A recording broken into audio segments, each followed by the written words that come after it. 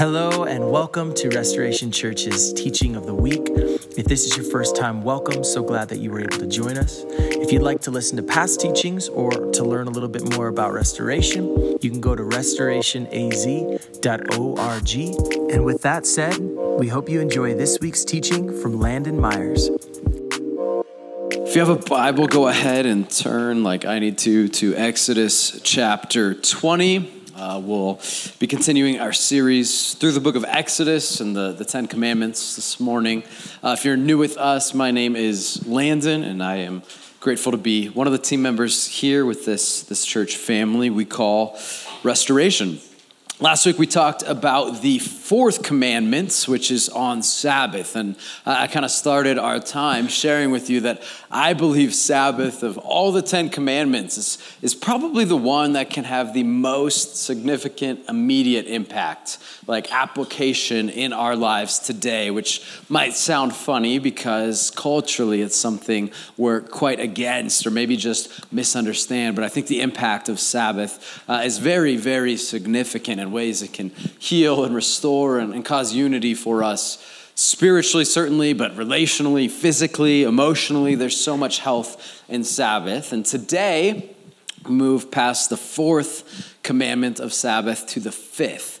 And as I've been kind of studying and praying through this fifth commandment, I think the fifth commandment probably is the commandment that has had the most impact in your life to the point where you're at today sitting on this chair. You might not think of it that way. Honestly, you probably don't think of this command too much unless you have little kids that don't listen and you want to tell them to listen. Then the fifth command might come to mind. But there's a lot packed into this one little command. It's been really interesting as we're studying these 10 commandments. So much of what comes out, what comes to mind, what conversations are centered on is certainly the commands themselves, but also the unintended consequences of what has happened when these commands have been misunderstood.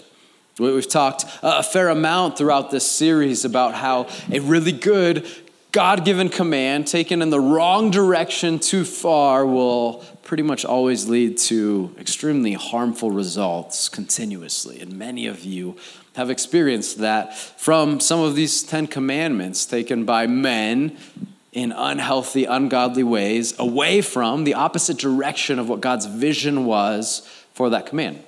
As we've talked about these commands, we've talked about how it's really critical not just to look at the words on the page, but to go, what was the vision that Yahweh God, this one and true faithful God, had for his people entering a new land? That's the context we have for these 10 commandments. They spent 400 years, which is important also to translate not just in years, but generations. Multiple generations in Egypt, oppressed, enslaved, abused, where they grew accustomed to values. And they actually would be very prone to passing those values down to the next generation, even though they were no longer in Egypt. And so here comes this faithful and good God that says, before we enter this land, there's almost this cleansing in the desert to establish a new vision, a new way of life. And the beginning of that vision and way of life is these 10 commandments.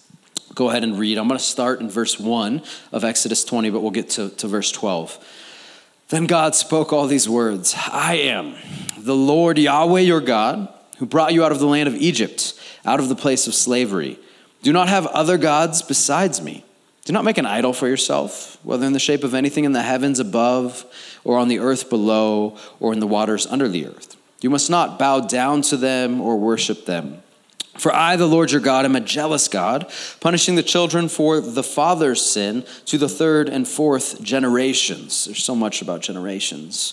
Of those who hate me, but showing faithful love to 1,000 generations of those who love me and keep my commands. Do not misuse the name of the Lord your God, of Yahweh your God, because Yahweh will not leave anyone unpunished who misuses his name. Remember the Sabbath day to keep it holy. You are to labor 6 days and do all your work. But the seventh day is a Sabbath to the Lord your God. You must not do any work, you, your son or daughter, your male or female slave, your livestock, or the foreigner who is within your gates. For the Lord made the heavens and the earth, the sea, and everything in them in 6 days. Then he rested on the seventh day. Therefore, the Lord blessed the Sabbath day and declared it holy. Verse 12, honor your father and your mother so that you may have a long life in the land that the Lord your God is giving you. This is certainly the command I have the most conversations with all of you about. Now, typically, this command is not quoted, but this topic is discussed. What's intriguing about it is that there's a couple different kind of perspectives that we need to consider this command kind of with. The first is fairly obvious. They're entering a new land with a new core family dynamic. And so a key to health in this new land for future generations and long-term health that God is promising to them is a core family unit. That there's children that listen to their parents and there's parents that are worthy of their children listening to. And that's important. It's actually pretty intriguing if you kind of just open your eyes at all in our culture. There's all kinds of groups and parties and whatnot trying to convince the rest of us in our culture that the family unit and family structure bears no value. In fact, often they might say the family unit as we've known it is harmful, which at times it has been when it's misused, misunderstood. What's intriguing, though, is as people make these kind of arguments and cast the vision of a family without a traditional family unit, what happens is it seems in the midst of all the chaos and drama and gaping holes left in lives, they continue to make the point that a family unit is needed pretty desperately. And that's a part of the vision that God is casting here. What is a core family unit where parents are honorable and worthy of their children listening to them? But that's not all. One commentary I read this week said it this way. The old rabbis considered the fifth commandment to be the most difficult in the whole of the law. When I read this commandment initially, that's not what I think. The reasons for this were economic, since they impose a lifelong burden on the breadwinners. Here's where this command gets pretty intriguing and interesting. First and foremost, this command is not primarily directed at 7-year-olds. When I read this command, I don't know why. I don't currently have a 7-year-old. I think of 7-year-olds, though. The 7-year-olds, boys and girls alike, need to listen to their parents. At 7, there's just like an extra amount of craziness that just happens. And so when we think of this command, we think, hey, you 7-year-olds, honor your father and mother, listen to what they say, and do that. But actually, when we dive into this, it's pretty easy to make the argument that this command is not written primarily, somewhat, but not primarily to young children. This command is written primarily to adult children, which changes how we then understand it. The reason it's economic is because at the beginning of every one of our lives that are sitting here, something we've all shared completely and totally in common is that when we're born, we are completely and utterly and totally useless and utterly dependent on unconditional love. You have nothing to contribute except what fills the diapers. That's it at that point. And then we live our lives and we get to the end. And do you know how it ends? We have nothing to contribute at that point. And we're fully dependent on the unconditional love of another. And guess what happened in Egypt, where they just came from? This is why context matters so much. People's lives in and of themselves, human men and human women, human boys and human girls were not valued for being human. They were valued for what they could contribute. So all of a sudden, as they're entering in a new land with a God who's going to give them a new vision of what life should look like, what he's articulating in this command is not just about the relationship between parents and children. It's about human life and dignity, and that it matters, and in and of itself, it is valuable, even when a human can't contribute. We've all probably heard stories of, historical or not, a certain culture or village where a baby girl is born, and that baby girl is thrown outside of the village, left to die. Why? Because she's not worth as much to that village or tribe as a baby boy would be. And so she's not worth the cost of raising her because she's female and not male. Or other accounts or stories or whatever they might be of somebody who has some sort of handicap. some other challenge when they're born, and so they too are cast out because, once again, they can't contribute in the way that society says they need to, and so they're not worthy of the cost of being raised, which is a really terrible, harsh reality. Ironically, we're not that far from that today, though. Maybe it's shifted. Terms we use have changed. But we have a massive issue on both the side of children being born and the side of death. How do we treat those whose life is coming to a close? Do Christians honor their parents any different as they age than non-Christians? What does that say about the way we love and value people? It's so beautiful, like deeply, profoundly beautiful and unbelievably unique about King Jesus. There's no other king, no other God, no other ruler, no other government structure, because that's what he provides here in Exodus, values people the way that Jesus does, unconditionally. And that doesn't mean without cost. Unconditional love actually has a real high price tag. We'll talk about that later.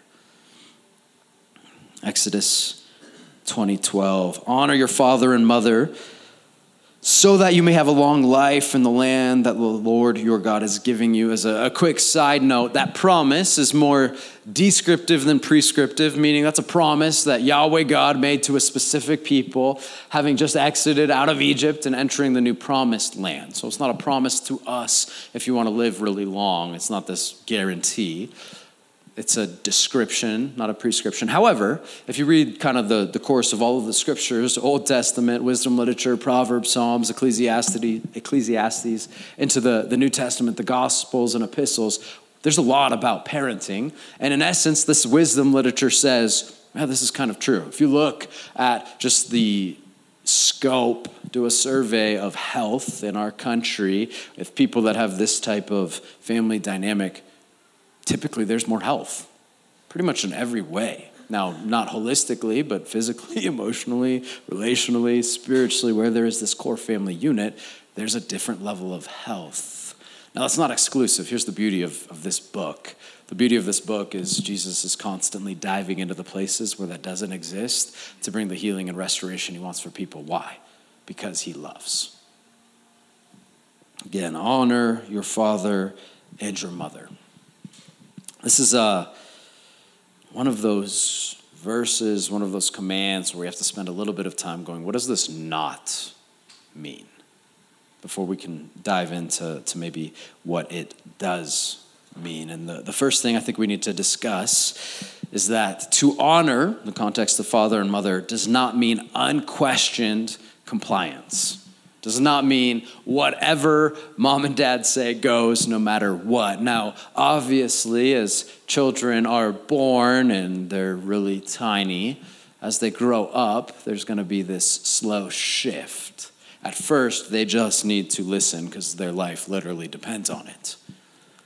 As they grow, though, unquestioned compliance is not the command here. That's not the intent and what is given. However, and those of you that are feeling this right now know this. There's been many times when especially a father, mothers as well though, have utilized this passage to justify a type of parenting and authority that has done immense harm.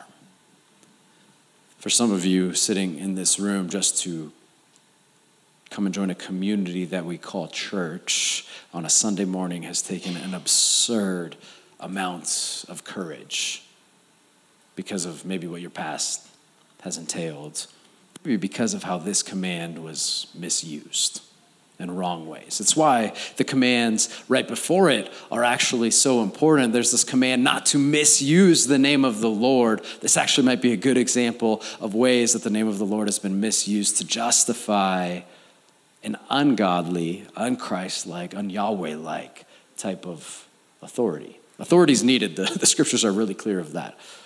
And it's also often a power that's very gravely misused. It's important here, too, to remember that these 10 commandments are 10 commandments. They're not 10 isolated individual commandments. There's an order to the commands, and that order matters. They're done in sequence. We talked last week how the first 3 are about our relationship with God. The 4th is this bridge of sorts, and then the remainders are about our relationships with other humans and people.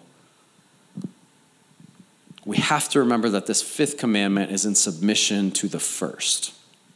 There's probably a time in every human's life when they're going to have to choose in some form or fashion. Could be large, could be small, between listening to the call of God and listening to the call or voice. Maybe the best way to say it is the influence of their parents, mother or father. And in this, the sequence is given. Hopefully there's alignment, but there's not always going to be alignment. The call and the command of Yahweh God comes first. I read it this way this week. The 5th commandment is controlled by the first. The Acts of the Apostles draws the correct conclusion. We must obey God rather than men. Is there a need for parents to be able to instruct and teach and guide their children? Absolutely. Is there a need for discipline? 100%. Is there a need for kids to have parents worthy of listening to? And do they need to listen? Absolutely. That is different, though, than perhaps the unquestioned compliance that has been demanded at certain times. Not founded in love, but again, founded in a grasping for control. Second thing that honor does not mean. We have a command to honor your father and mother. This type of honor does not mean worship your father and mother. Now, I'm getting all kinds of blank stares, which I fully expected. Here's why. Nobody in their right mind would be like, yep, I worship mommy and daddy. Like, that doesn't make sense. To worship your father and mother is not something that we would think is ever a possibility. You might be thinking, you don't know my father and my mother, because I would never worship my father or mother. Matter of fact, I don't even like my father or mother. You have no clue what pain or realities my father or mother cause. That's unfortunately a common reality. And the more you kind of just agreed with the things I just said, even internally, unfortunately, not trying to be the bearer of bad news, but the greater chance that you worship your father or your mother. Let me explain some of this a little bit. If we think back to old times, old days, a different kind of God that was worshipped, there were certainly times that nations or tribes or individuals would worship gods they liked or loved, gods they actually had relationship with. Oftentimes, though, worship was not at all about relationship. Worship was a means to an end. Worship was a means to survival. Worship and the sacrifices given were a means to crops growing and literally continuing to live another day. And so oftentimes what happened is people worshiped gods they did not like. They could even worship gods they hated and detested because they believed those gods were in control. And so that control led to influence, and worship was the result. I have like this working theory. I'm not going to call it factual, nor am I going to call it biblical, but bear with me and you can judge my theory for yourself. My theory is this: what if daddy issues, or mommy, that happens too, just not as much, what if daddy issues are actually a form of misplaced worship? What if wounds from your father or your mother are actually a form, a variety, a type of misplaced worship? So be honest with me and with yourself for just a moment, maybe not visibly or audibly, but how many of you, in honesty, have spent your life, or a really significant portion of your life, or portion of your emotions, your heart, or your time thinking, your effort, your energy? How many of you have spent a significant portion of your life seeking to do one of two things? Either please or make your father proud, or your mother proud. How much of a driving force has that been for you? Or on the other side of the same coin, how many of you have spent a significant portion of your life seeking to prove your father wrong, or prove your mother wrong about what they might have spoken over you or instilled, or the value system they created?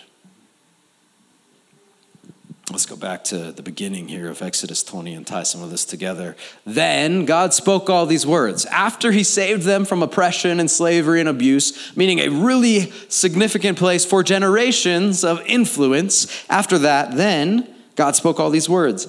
I am the Lord your God, who brought you out of the land of Egypt, out of the place of slavery. Do not have other gods besides me. I loved how Nate taught on this.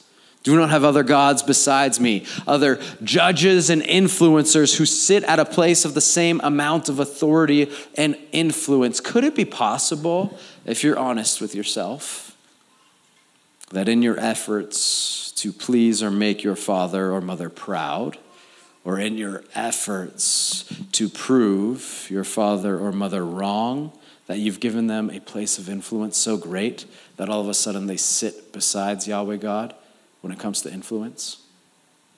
Is it possible that mother or father, in good ways or bad, have caused such a motor and engine in your life that they sit besides God in terms of influence? Could it be, though we never speak of it this way, that that's a form of worship? Then God spoke all these words. I am the Lord your God, who brought you out of the land of Egypt, out of the place of slavery. Do not have other gods besides me. Do not make an idol for yourself, whether in the shape of anything in the heavens above, or on the earth below, or in the waters under the earth. Honor does not mean unquestioned compliance. Honor does not mean worship.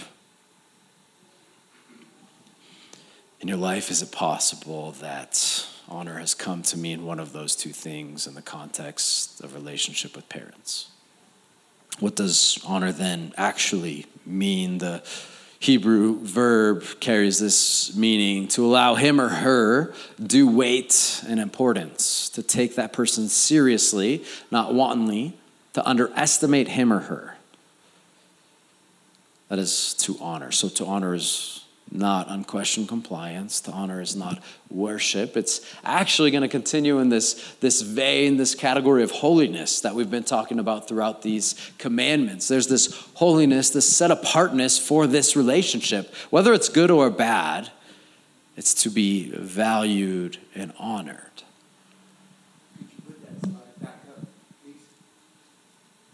Jeremy, can you throw that back up? To be honored. It's important to differentiate those things: worship, unquestioned compliance, and honor. It's kind of like we talk about forgiveness and reconciliation.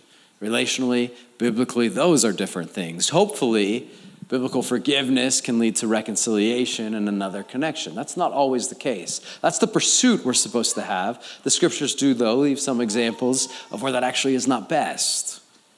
And so they're separate steps. Honor here is unique, especially in the context of honoring your parents for adult children, not young children. There's a cost that comes at this command. Honor your father and your mother. I love to think about the beauty of the vision God casts for us, for our families, for our friends, our neighborhoods, our businesses, in the context of our culture. You know what our culture loves to do as often as possible? Dishonor people.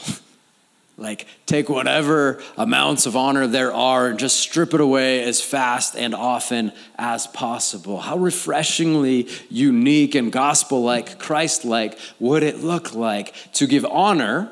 Doesn't necessarily mean reconciliation, but to give honor to those in our lives, let alone those who probably have carried the greatest influence in your life, or at the very least, a very significant influence.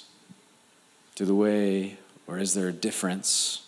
Could outsiders spot out that there's something unique about how we honor our parents? Regardless of relationship, because there's a whole mixed bag in here. Some really healthy relationships we've had with our parents and some really unhealthy relationships we've had with our parents. As we've been saying, I think it's so critical to look at the vision? What's the core of this command? What is the picture that Jesus is painting when he gave this command to his people? What's he protecting from? What is he trying to create? I think we get a picture of it in Jesus' words in Luke chapter 14. I'm going to read in verse 7. Side note, what's intriguing about verse 7 of Luke chapter 14 is that Luke 14, 1 through 6 is all about Sabbath, the fourth commandment. And then Luke chapter 14, beginning in verse 7, is in essence about this core dynamic of the fifth. Listen, Jesus told a parable to those who were invited. We noticed how they would choose the best places for themselves.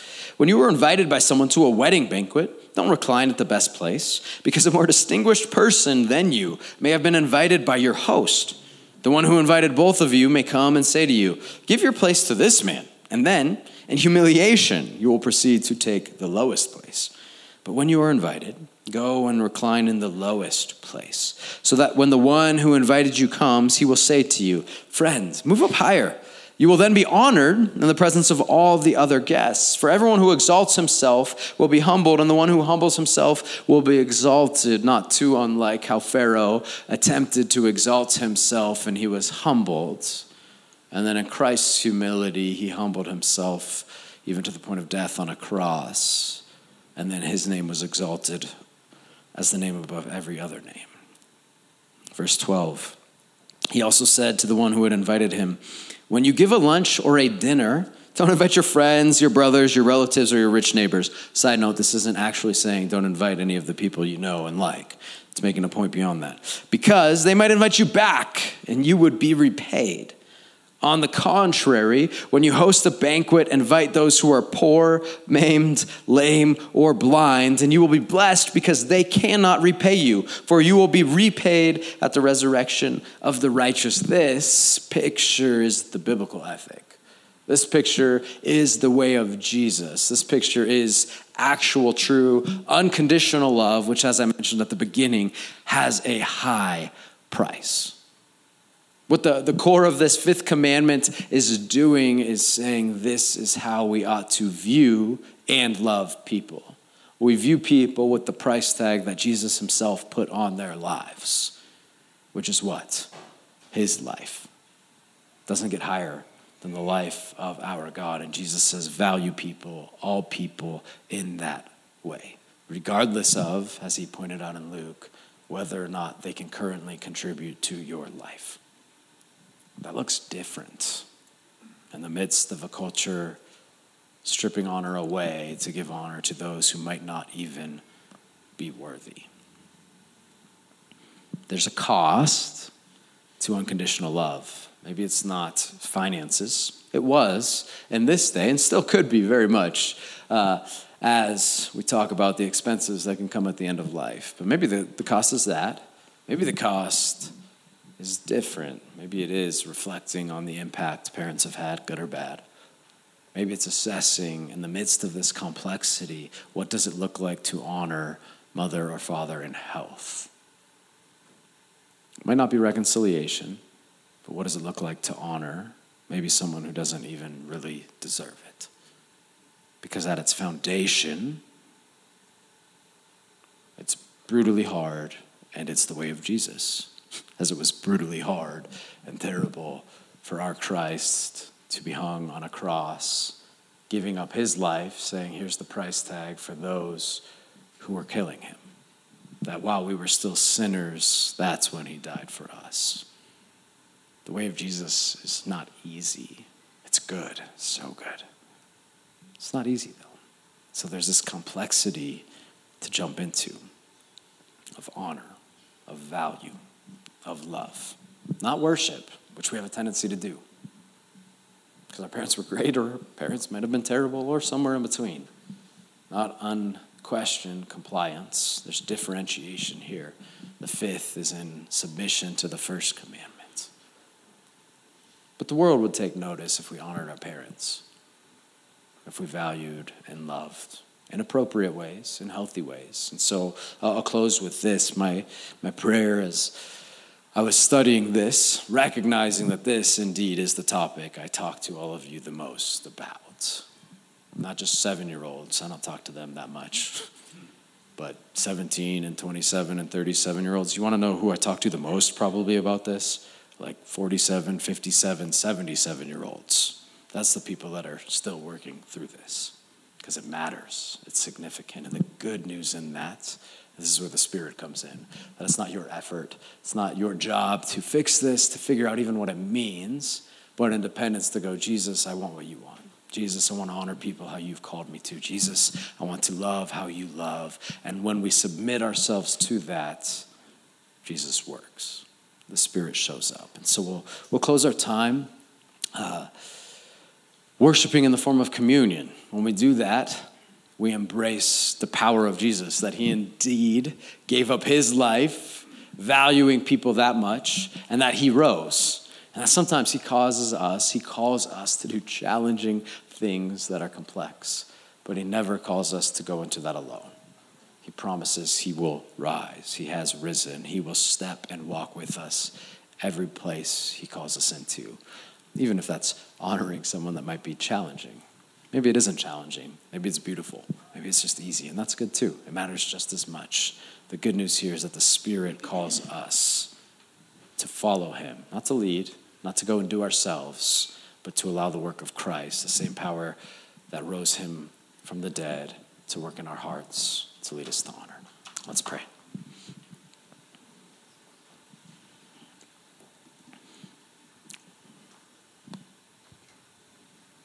Jesus, you have offered every one of us your love that surpasses all understanding. As we seek to embrace your words and your teaching and your way, I pray first that you would just overwhelm everyone in this room with your love. That your love bears no conditions on us. Your love is aware of our worst, and it still chooses us because that's who you are. Father, I ask that out of the outpouring and understanding of that love, that you would help us to love and honor others.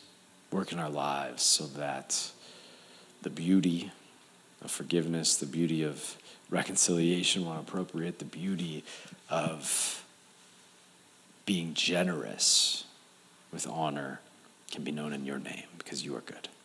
I pray this in Jesus' name. Amen. Well, thanks for joining us. Once again, we are Restoration Church in beautiful Prescott, Arizona, and we are so thankful that you were able to tune in. If this is your first time, welcome. Jump over to restorationaz.org to listen to past teachings or to learn a little bit more about who we are and what we're about. And if you have questions or if you'd like to connect with us, go ahead and hit that contact tab. We'd love to connect with you. And until next time, remember, Jesus is the only one who is trustworthy always, no matter the moment. So press on as we continue to practice the way of Jesus.